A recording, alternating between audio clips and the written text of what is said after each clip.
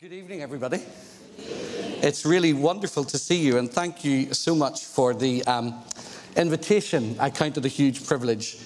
The title that I'd like to speak to this evening is Reformed and Always Reforming, a New Reformation, ?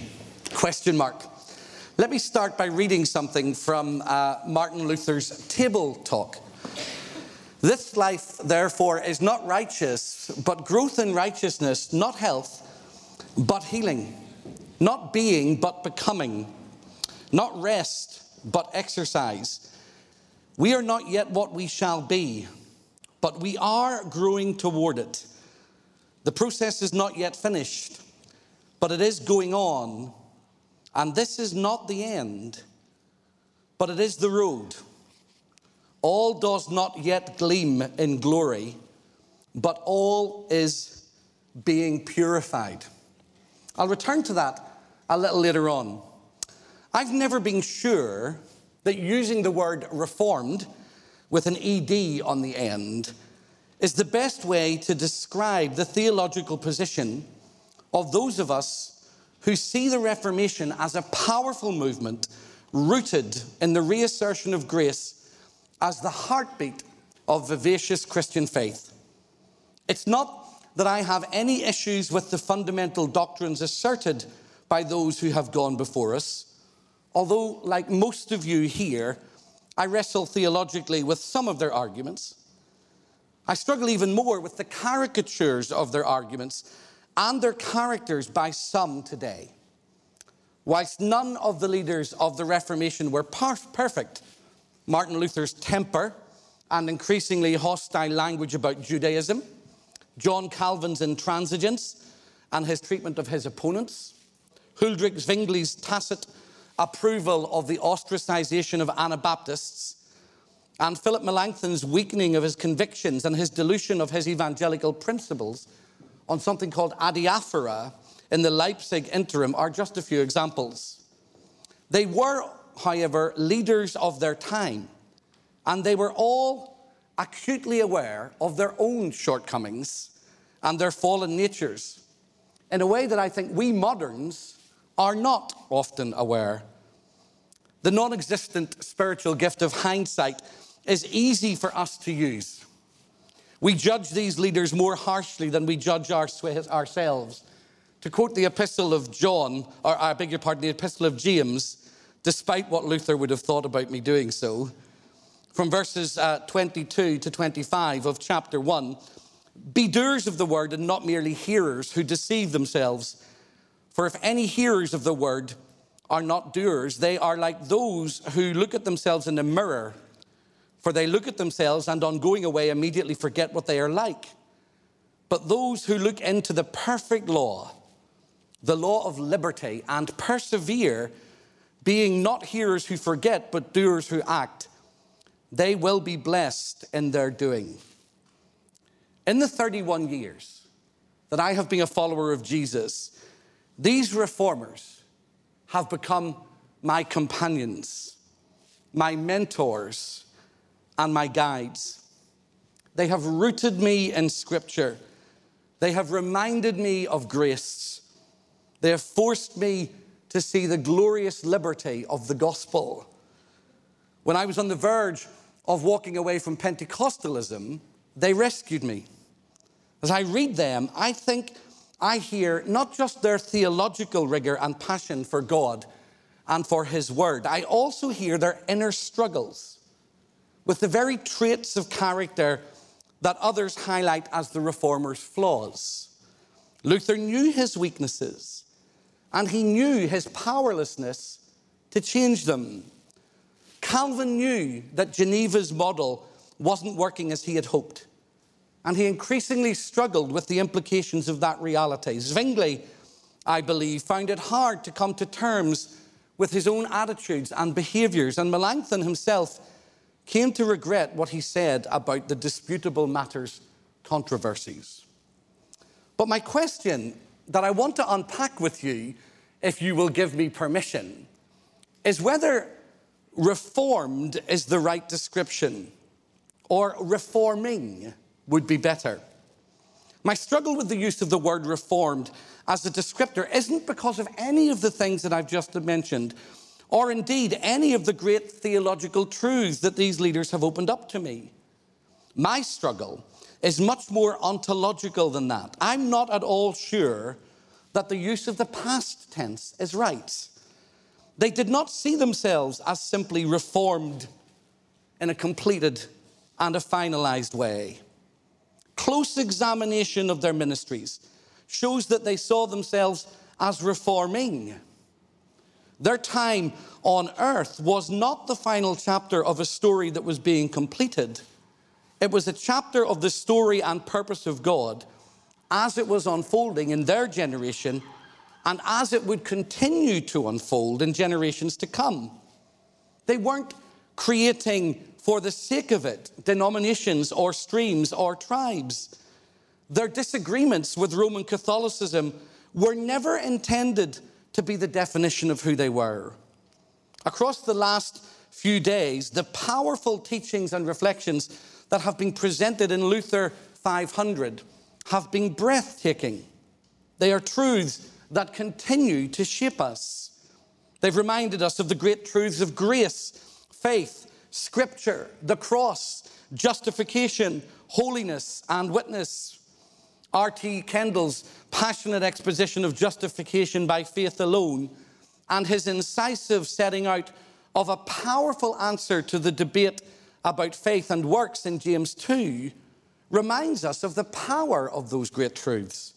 Greg Downes' exploration of theses number 1, 6, 27, 28, 37, 54, 62, 65, 68, 78, 90, and 95 was an apposite reminder of the sparks that set fire to the dying embers of spiritual life and the dried tinder of hope that was scattered across the floors of life in Europe in the early 16th century. Bruce's clear and inspiring setting of the legacy of the Reformation reminds us that we see the impact of this great move of God all around us. And Leonardo de Quiro's careful and accurate analysis of why the theological discussions and soteriological convictions of the era still matter to us are a salutary reminder of why standing for truth still matters. None of these principles is a dead one. Too often, theological conviction is seen as a relic of a bygone era, to be placed in a glass cabinet for inspection now and then, and for the occasional visitor who's interested in history, when actually theological conviction is the sinew and the muscle that holds a healthy body together. We need these truths just as urgently and just as profoundly as they did in the 16th century. Our context is different, but the battle is the same. Will we be shaped by the culture around us or by the truth as revealed to us by Almighty God through his Son, the Son who is displayed through the Bible? What Luther did was not the end. It was part of a process that continues to this day. The process of continually being reformed. It's my conviction that Luther, and indeed all of the reformers, held this mindset. They understood that their work of reformation was about clearing the flotsam and the jetsam of debris that had been gathered around the truth of who God is, what God does in the world, and how God communicates with us. They were bold, courageous leaders who not only critiqued the world in which they lived, but also the world that they had inherited. We need the same boldness, the same courage, and the same faithfulness today. Let me give you an example of why I think they were part of a reforming tradition by looking at the Council of Jerusalem. They have reminded us of the great truths of grace. But Luther and the other reformers were not afraid to challenge the assumptions that existed all around them in a world where the power and the influence of the church and of Christendom was much more evidenced than it is today. In many ways, their Reformation was more dangerous, more life-threatening, and more politically and religiously disruptive precisely because they lived in a world where the church held such power and position and privilege. Yet their work also examined those who had gone before them. They critiqued the scholastics. They weren't afraid to critique the church fathers and all those who had gone before, because they were reaching backwards to the church that was being formed in the testamental period itself. And they were finding lifelines of truth in the church of Scripture that would bring safety to the church in the 16th century and still bring safety to us. But they were doing more than that. To borrow a phrase from the former Conservative Prime Minister, John Major, they were going back to basics. They were rooting the reality of Christian life and therefore the reality of Christian hope and vitality and the shape of the church that was to come after them in the life of the church that had gone before them. To the extent that they were doing that, they were simply mimicking the church of the New Testament itself. Mimic is one of the Greek words from which the word disciple comes. Peter, James, Paul, Stephen, and John rooted the truth of who the church of Jesus Christ was in the words of Christ and in the story of Judaism, but they went further. The decision of the Council of Jerusalem in Acts chapter 15 was a moment of liberation for the church. And I would argue a key moment that helps us understand what Reformation itself is actually about. Just as the Jerusalem church, the Jerusalem Council had to grapple with fundamental questions, so we have to grapple with fundamental questions. This first council addressed the issue of whether followers of Christ were an extension of Judaism or not. The evangelistic endeavors of Barnabas and Paul were bearing huge fruit amongst the Gentiles, and that aroused the suspicion and the concern of the Jerusalem church. Read Acts 15:1. Then certain individuals came down from Judea and were teaching the brothers, unless you are circumcised according to the custom of Moses, you cannot be saved. The arguments on both sides were heated and strong, as is clear from the language of the next verse. And after Paul and Barnabas had no small dissension and debate with them, Paul and Barnabas and some of the others were appointed to go up to Jerusalem to discuss this question with the apostles and with the elders. Verse 7 of Acts 15 also tells us that there was much debate about what was happening. It was the believers who were in the sect of the Pharisees, mentioned in verse 5, that demanded circumcision of the new Gentile believers. But the heartbeat of the council was the heartbeat of Luther and the heartbeat of the Reformation that would appear 1,600 years later. As Peter is recorded as saying in verse 10 and 11, now therefore, why are you putting God to the test by placing on the neck of the disciples a yoke that neither our ancestors nor we have been able to bear? On the contrary, we believe that we will be saved through the grace of the Lord Jesus, just as they will. That great declaration of freedom of the council is found in verses 28 and 29. For it has seemed good to the Holy Spirit and to us to impose on you no further burden than these essentials, that you abstain from what has been sacrificed to idols, and from blood, and from what is strangled, and from fornication. If you keep yourselves from these, you will do well. Farewell. Succinct, clear, passionate, strong. The leader of the Jerusalem church, James, sets out his position and with it ushers in the first great reforming principle of the Church of Jesus Christ in verses 19 to 21. We should not trouble these Gentiles who are turning to God, but we should write to them to abstain only from things polluted by idols and from fornication and whatever has been strangled and from blood. For in every city for generations past, Moses has had those who proclaim him, for he has been read aloud every Sabbath in the synagogues.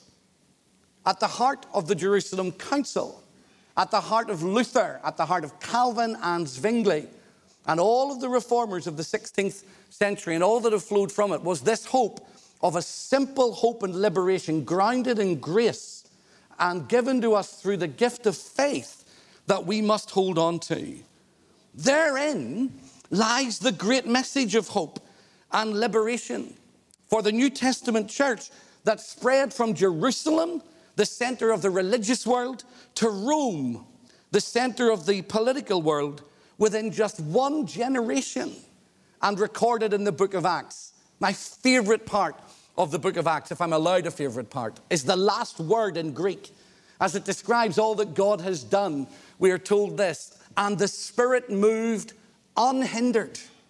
This book ends with this powerful picture of the gospel carried by the Spirit, pushed by him from Jerusalem to Judea to Samaria to the uttermost ends of the earth, with Paul housebound, arrested, and restricted in his movement, but the gospel free and God pushing it by the power of his Spirit around the world. I get excited about that.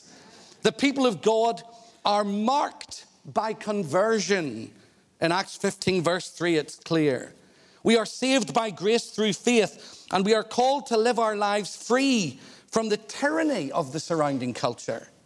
Be that a religious culture or a pagan culture or an idolatrous culture or a secular culture. And to maintain our relationships and sexual purity, because our bodies are important and what we do with them reflects what we believe about God and human beings. No religious authority, be it Jewish, Roman Catholic, or for that matter, Protestant, has a higher or more important voice than the voice of God himself, as spoken through the Holy Spirit in the Jerusalem Council, or through the same Spirit as he speaks to us through his word, the Bible. My contention is that the reforming spirit of the people of God, found in Acts 15 and evidenced in the epistles and rooted in Christ, who himself told us that not one jot or tittle of the law would be eroded or removed, but instead had been completely and utterly fulfilled in him, is the same reforming spirit that led Luther and the other reformers to stand for the truth. Furthermore, it is the same spirit of Reformation that we need to allow to sweep over us again today. And not only today, but in every generation of the Church of Jesus Christ.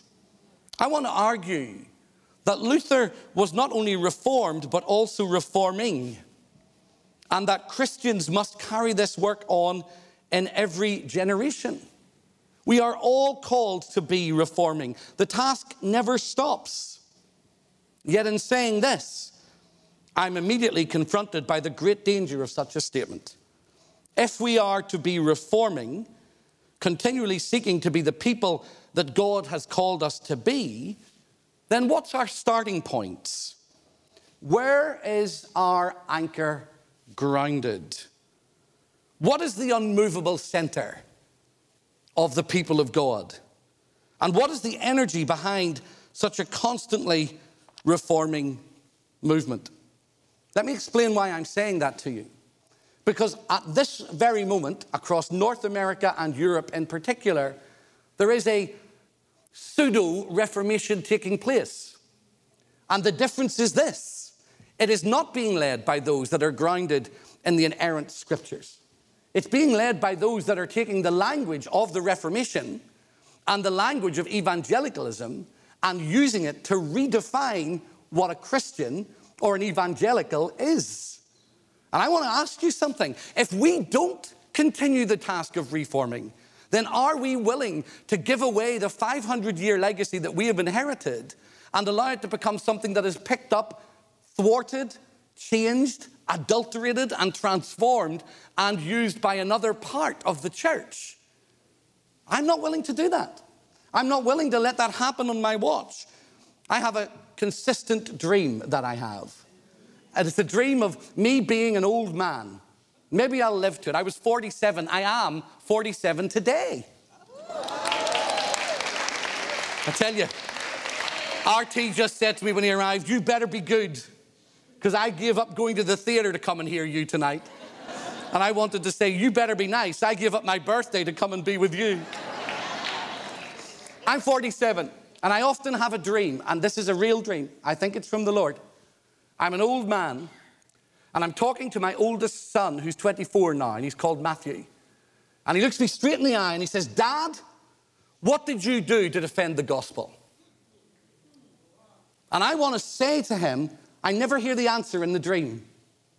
I wake up before I give the answer. I have it about once a week. And I dream every time I have the dream, I wake up and I say, Lord, I want my answer to be everything I could. I want my answer to be, I gave everything I could to hold on to the truth of who you were and to help the church understand it. I don't know what I answer. I wish I could stay asleep for just a few minutes longer to find out. We find in the pages of the New Testament a church that is learning what it means to be grounded in the truth of who God is and what God has done through his Son and through his Spirit. The New Testament church wrestled with the Judaizers, the Gnostics, the Syncretists, the Epicureans, the Nicolaitans, the Stoics, the Cynics, and other groups that were thriving in their individual contexts. Their strength and their determination was rooted in God, however. It wasn't rooted in the culture of their day. They were, to quote the book of John, in the world, but not of it. Their conviction was rooted in the conviction that God had revealed his plans and his purposes to the world through his Son. And his Son's identity, mission, and ministry was deeply rooted in the story of Israel and the promises, hopes, and definitions of the Hebrew Bible. As the church grew and moved and engaged with different cultures and traditions, those convictions in turn led to the recognition that a church that was spreading around the world needed to be rooted in the same story, in the same God, in the same Christ as had been discovered by this early church. They were not free to change the story. They were not free to alter the priorities of the gospel or to redefine Christ. And so they looked to those who had walked with Christ to see what they said. They recognized the weight of those words and writings of the church's foremost leaders, pastors, and thinkers. They affirmed the books and the epistles and the letters that had been shaping the church's rooted in Christ life. And what we now see is the New Testament became the next part of God's gift to his people so that we could constantly be reforming, but always remain rooted in him.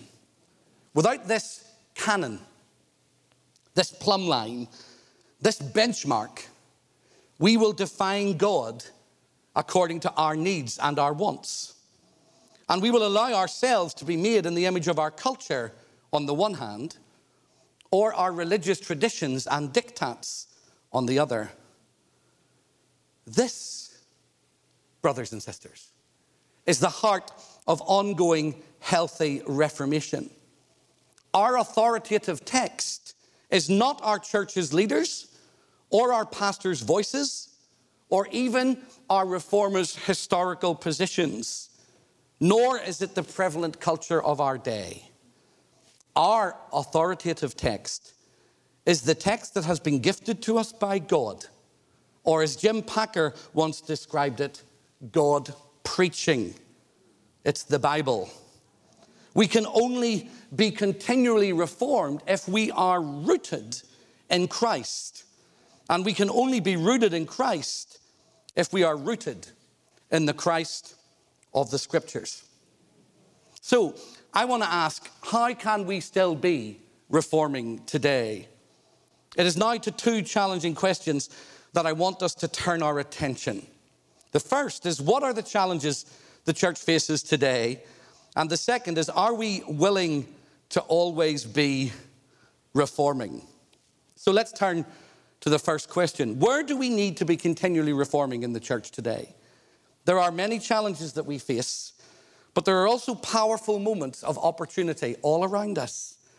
I want to highlight three that I believe were issues that Luther wrestled with profoundly, and where I believe we can carry the reforming legacy forward: the Bible, the gospel, and the church. First, the Bible, the need for a reliable anchor.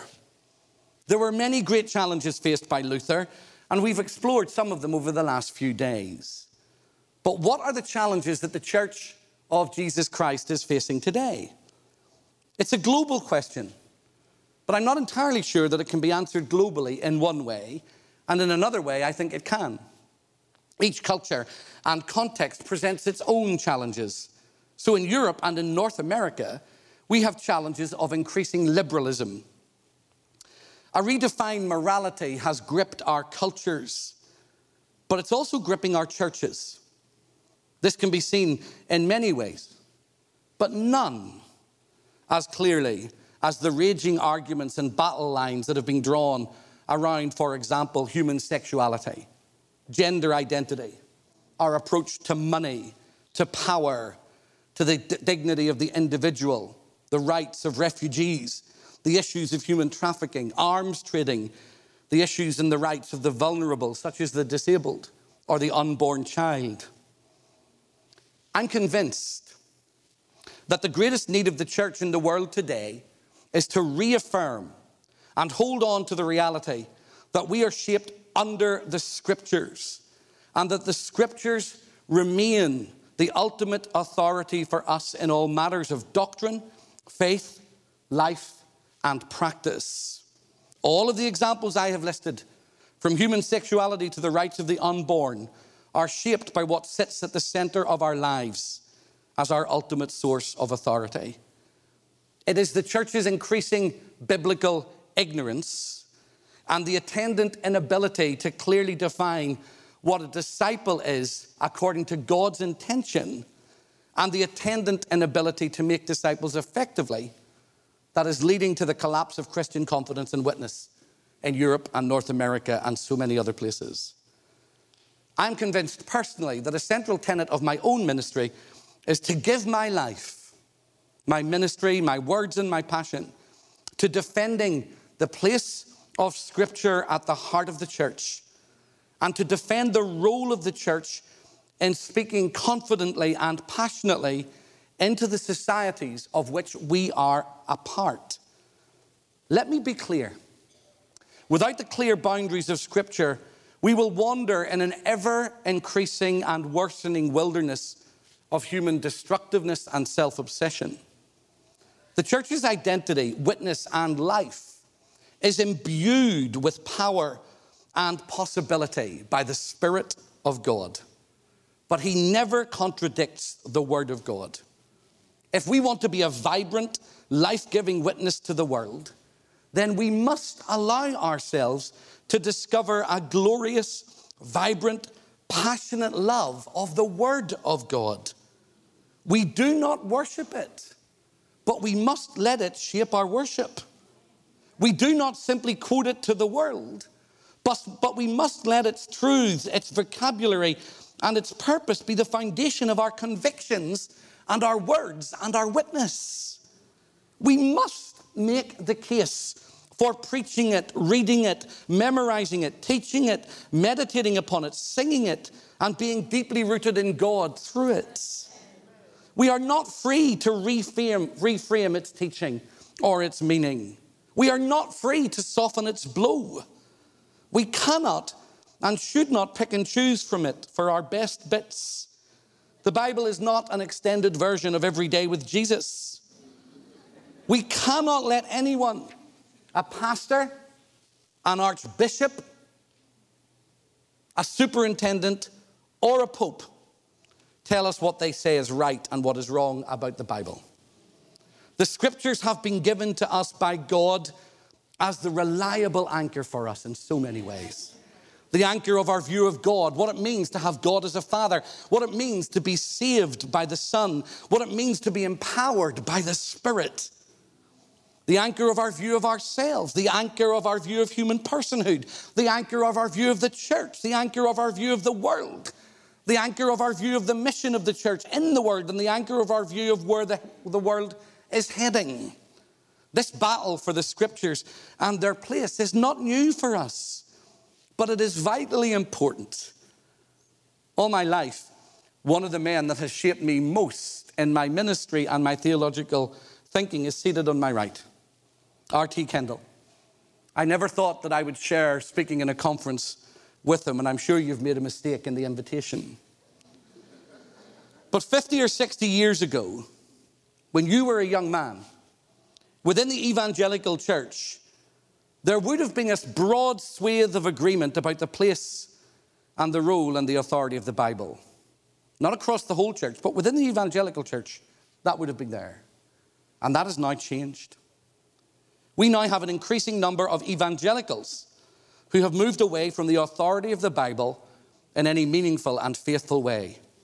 We shouldn't be surprised. It is the inevitable outworking of the downgrade controversy of the 19th century, the consequence of a Barthian understanding of the Scriptures, and the unavoidable destination of a weak and culturally limited understanding of narrative theology. Let me explain. If the Bible is simply a source of authority, and it can mean whatever we want it to mean, then we have dissolved any meaningful understanding of authority in the acid of our human superiority to God. If the Bible is only authoritative when I choose to let it be so, then I become the arbiter of truth rather than the servant of it. And if the narrative means that Christ's kingship is achievable by our own efforts and actions, then we have locked away our need of God and thrown away the key. I'm utterly convinced that the rediscovery of the potency and the priority of the Bible and its message is the only thing that will pull us back up the slipway that we are hurtling down. A slipway into the dirty, destructive waters of either increased secularism or, if you will allow me to change the metaphor, if we do not discover the life-giving seed of the truths of Scripture, then we will remain a castrated and a barren church. Let me remind you of something that Luther himself said. It's translated in Old English, so I'm going to put it on the screen so you can follow it. Whoso layeth a good foundation and is a substantial text man, that is he that is well grounded in the text. The same hath whereupon he surely may keep footing, and runneth not lightly into error. And truly, said Luther, the same is most necessary for a divine. For with the texts and grounds of the Holy Scriptures, I dazzled, astonished, and overcame all my adversaries. For they approach dreamily and lazily. They teach and write according to their natural sense, reason, and understanding, and they think the Holy Scripture is a slight and a simple thing. Like the Pharisee who thought a business soon done when our Saviour Christ said unto him, do that and thou shalt live. The sectaries and seducing spirits understand nothing in the Scriptures, but with their fickle, inconstant, and uncertain books, which they have devised, they run themselves into error. Whoso is armed with the text, the same as a right pastor. And my best advice and counsel is, said Luther, that we draw water out of the true fountain, that is diligently to read the Bible. He is a learned divine that is well grounded in the text. For one text and sentence out of the Bible is of far more esteem and value than many writings and glosses, which neither are strong sound nor armour of proof. As when I have that text before me of St. Paul, where he saith, all the creatures of God are good, if they be received with thanksgiving. This text showeth that what God hath made is good. Now, eating, drinking, marrying, etc. are of God's making. Therefore, they are good, but the glosses of the primitive fathers are against this text. For St. Bernard, Basil, Dominicus, Hieronymus, and others have written far otherwise of the same. But I prefer the text above them all. and it is far more to be esteemed of than all their glosses. Yet notwithstanding in popedom, the glosses of the fathers were of higher regard than the bright and clear text of the Bible, through which great wrong oftentimes is done to the Holy Scriptures. For the good fathers, as Ambrose, Basil, and Gregory, have oftentimes written very cold things touching the divine word. Now, I know that's hard English, but here's what he's saying. The text is more important than anybody else's commentary upon it. It doesn't matter whether it's Dominic or Benedict or Augustine. It doesn't matter who it is. The text is a life-bringing source ordained by God, and we must follow it.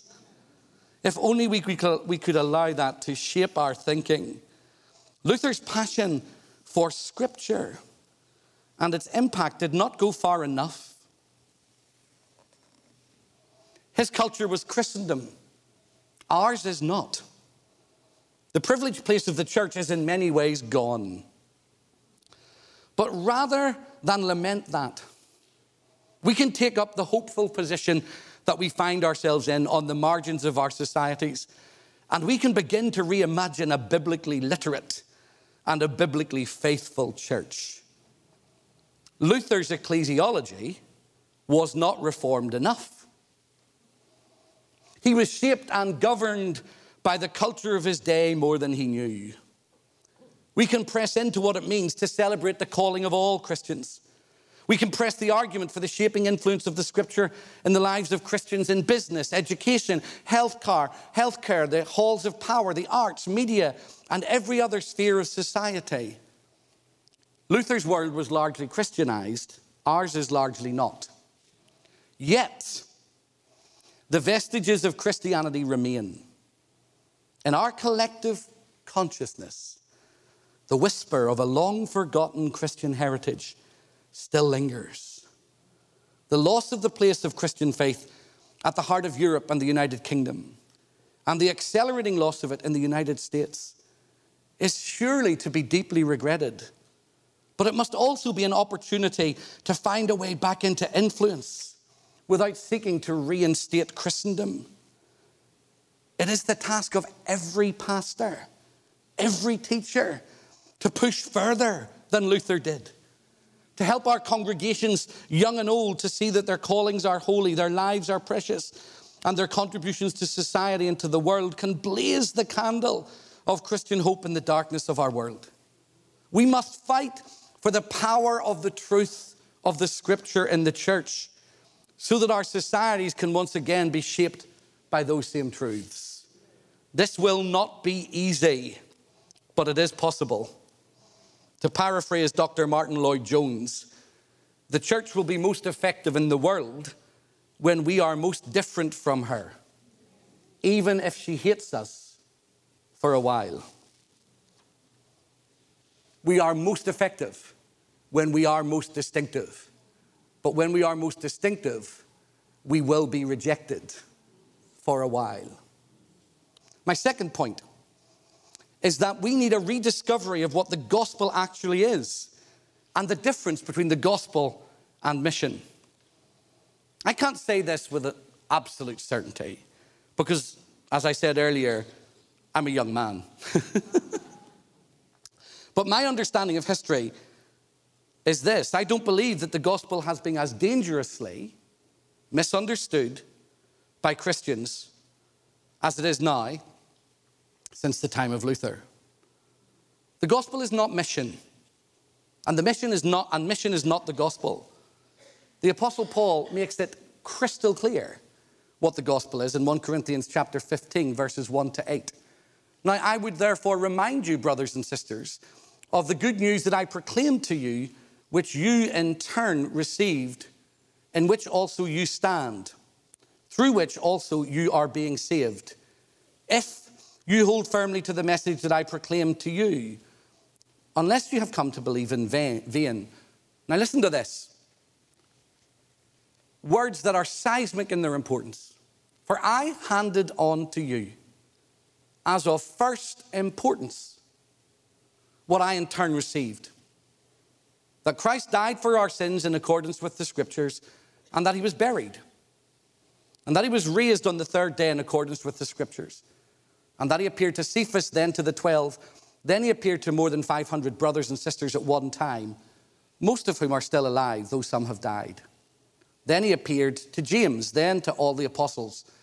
Last of all, as to one untimely born, he appeared to me.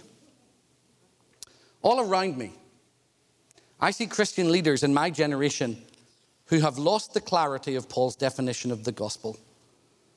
They've come to believe that the gospel is making the world a better place, letting people know that they are loved, helping people politically, socially, or ethically. You would be forgiven for believing that Jesus died so that we could have debt centers and food banks established around the country, and so that we could have Christian schools. These are powerful and beautiful expressions of the obedient and life-giving witness of a disciple of Jesus as she or he engages in the mission of God in the world, standing for the broken, serving the poor, being a voice for the marginalized and the forgotten, and making a difference. But they are not the gospel. Even if it is possible to fulfill all these social, political, moral, educational, and ethical aspirations, and I want to be in front of line championing that we should be involved in them all, the achievement of them all would not secure the liberation of a person from the bonds of sin and a reconciled life with God. They may be good and beautiful expressions of Christian compassion and mission, but the gospel is much more profound, more life-changing than any of these things. Paul's gospel, and I would argue the apostolic gospel, giving his use of the words in verse 3, I handed on to you as of first importance what I in turn had received, could not be made more clear. Here it is. It is that Christ died for our sins, that he was buried, and that he was raised to life on the third day, and that he appeared to witnesses, and all of this was in accordance with the Scriptures. This message of liberation from sin, because of the atoning death of Jesus Christ and his resurrection, puts the cross and the empty tomb at the center of our core message to the world. Christ has borne the wrath of God. He has conquered the power of sin and Satan and death. And he has risen in victory to free us from our sin, from our shame, and from our helplessness.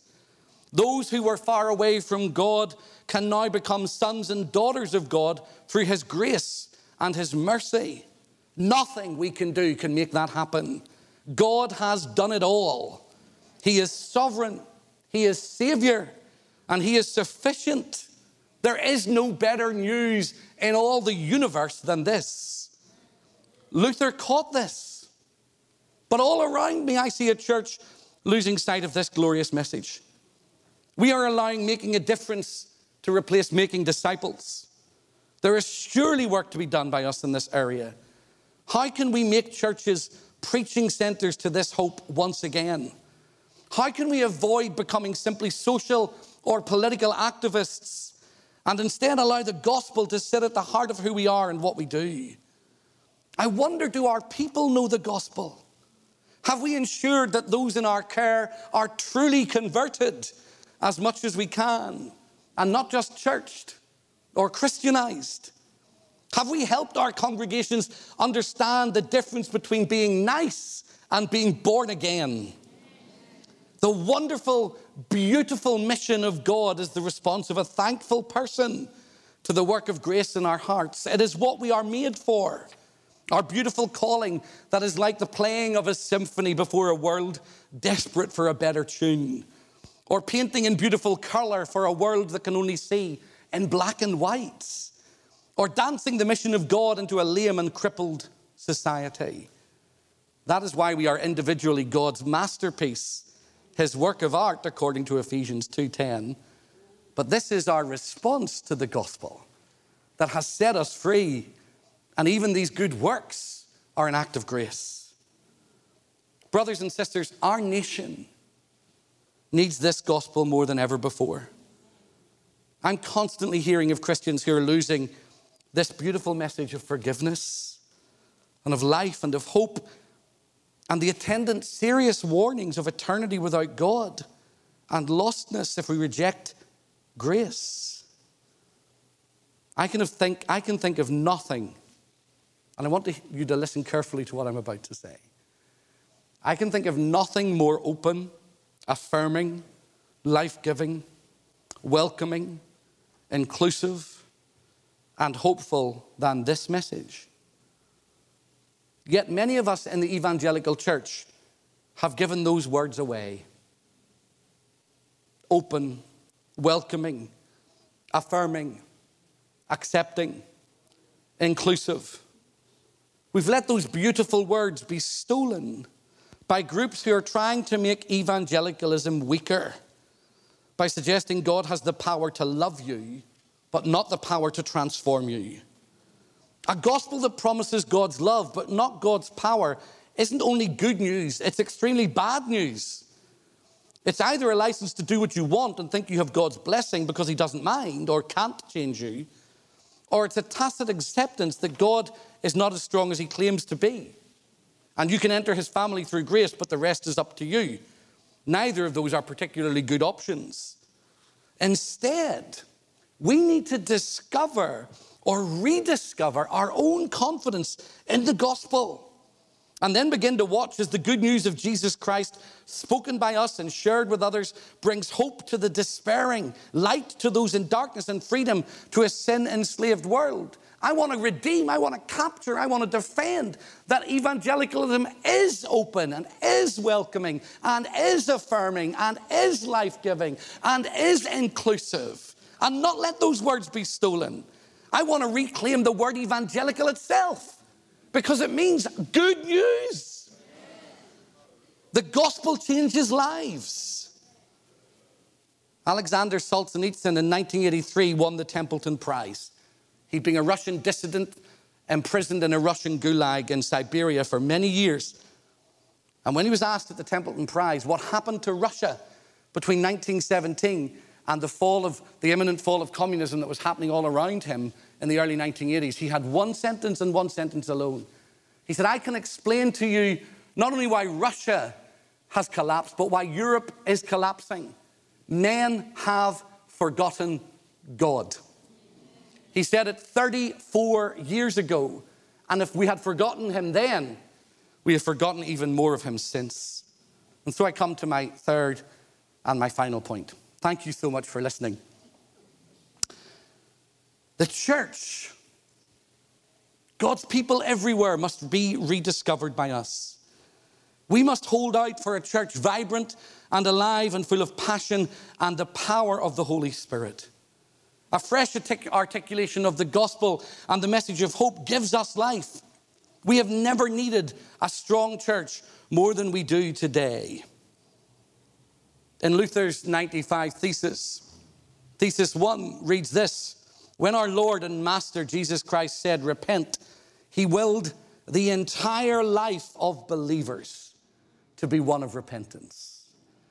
One of the great gaps for us is that we have allowed repentance to mean something other than the biblical concept of repentance, the metanoia, which is a lifetime dependency and walking toward God. A lifetime rejection of all other things. This is not a negative decision, it's a positive one. It's not a destructive decision, it's a life-giving one. And a church alive and vibrant with men and women passionate for Jesus, open to what he wants and willing to follow where he leads, can be used by God to change the world. But one of the greatest gaps in Reformed thinking is that of mission. Perhaps it was because of a lack of ability to travel. Perhaps it was because of the all-pervading presence of Christendom. Whatever it was, the mission of God can be highlighted and asserted more fully and more powerfully now if we will let it be asserted through us. We do not engage in the mission of God because it replaces the gospel, however.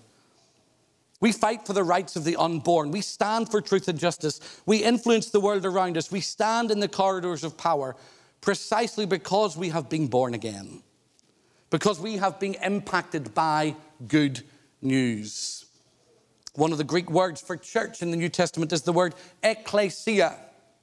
It doesn't simply mean those that are called out, although that is definitely a core part of its meaning. It had a political and a social meaning in the context that Paul used it. It was those that took responsibility for their wider community. But Paul doesn't just call us the ecclesia. He calls us the ecclesia de Theou. He describes the church as the ecclesia of God, or the ecclesia from God, or the ecclesia whose life and vibrancy and passion and power does not flow from its own ingenuity. It flows from the presence and the power of God in her midst. We must be that church again. A church that is willing to press further, to go further. Luther once said, if you want to change the world, pick up your pen and write. He lived in an age where the printing press was becoming more and more accessible. What would the 21st century equivalent be? If you want to change the world, make a video, I don't know. Tweet, I don't think so.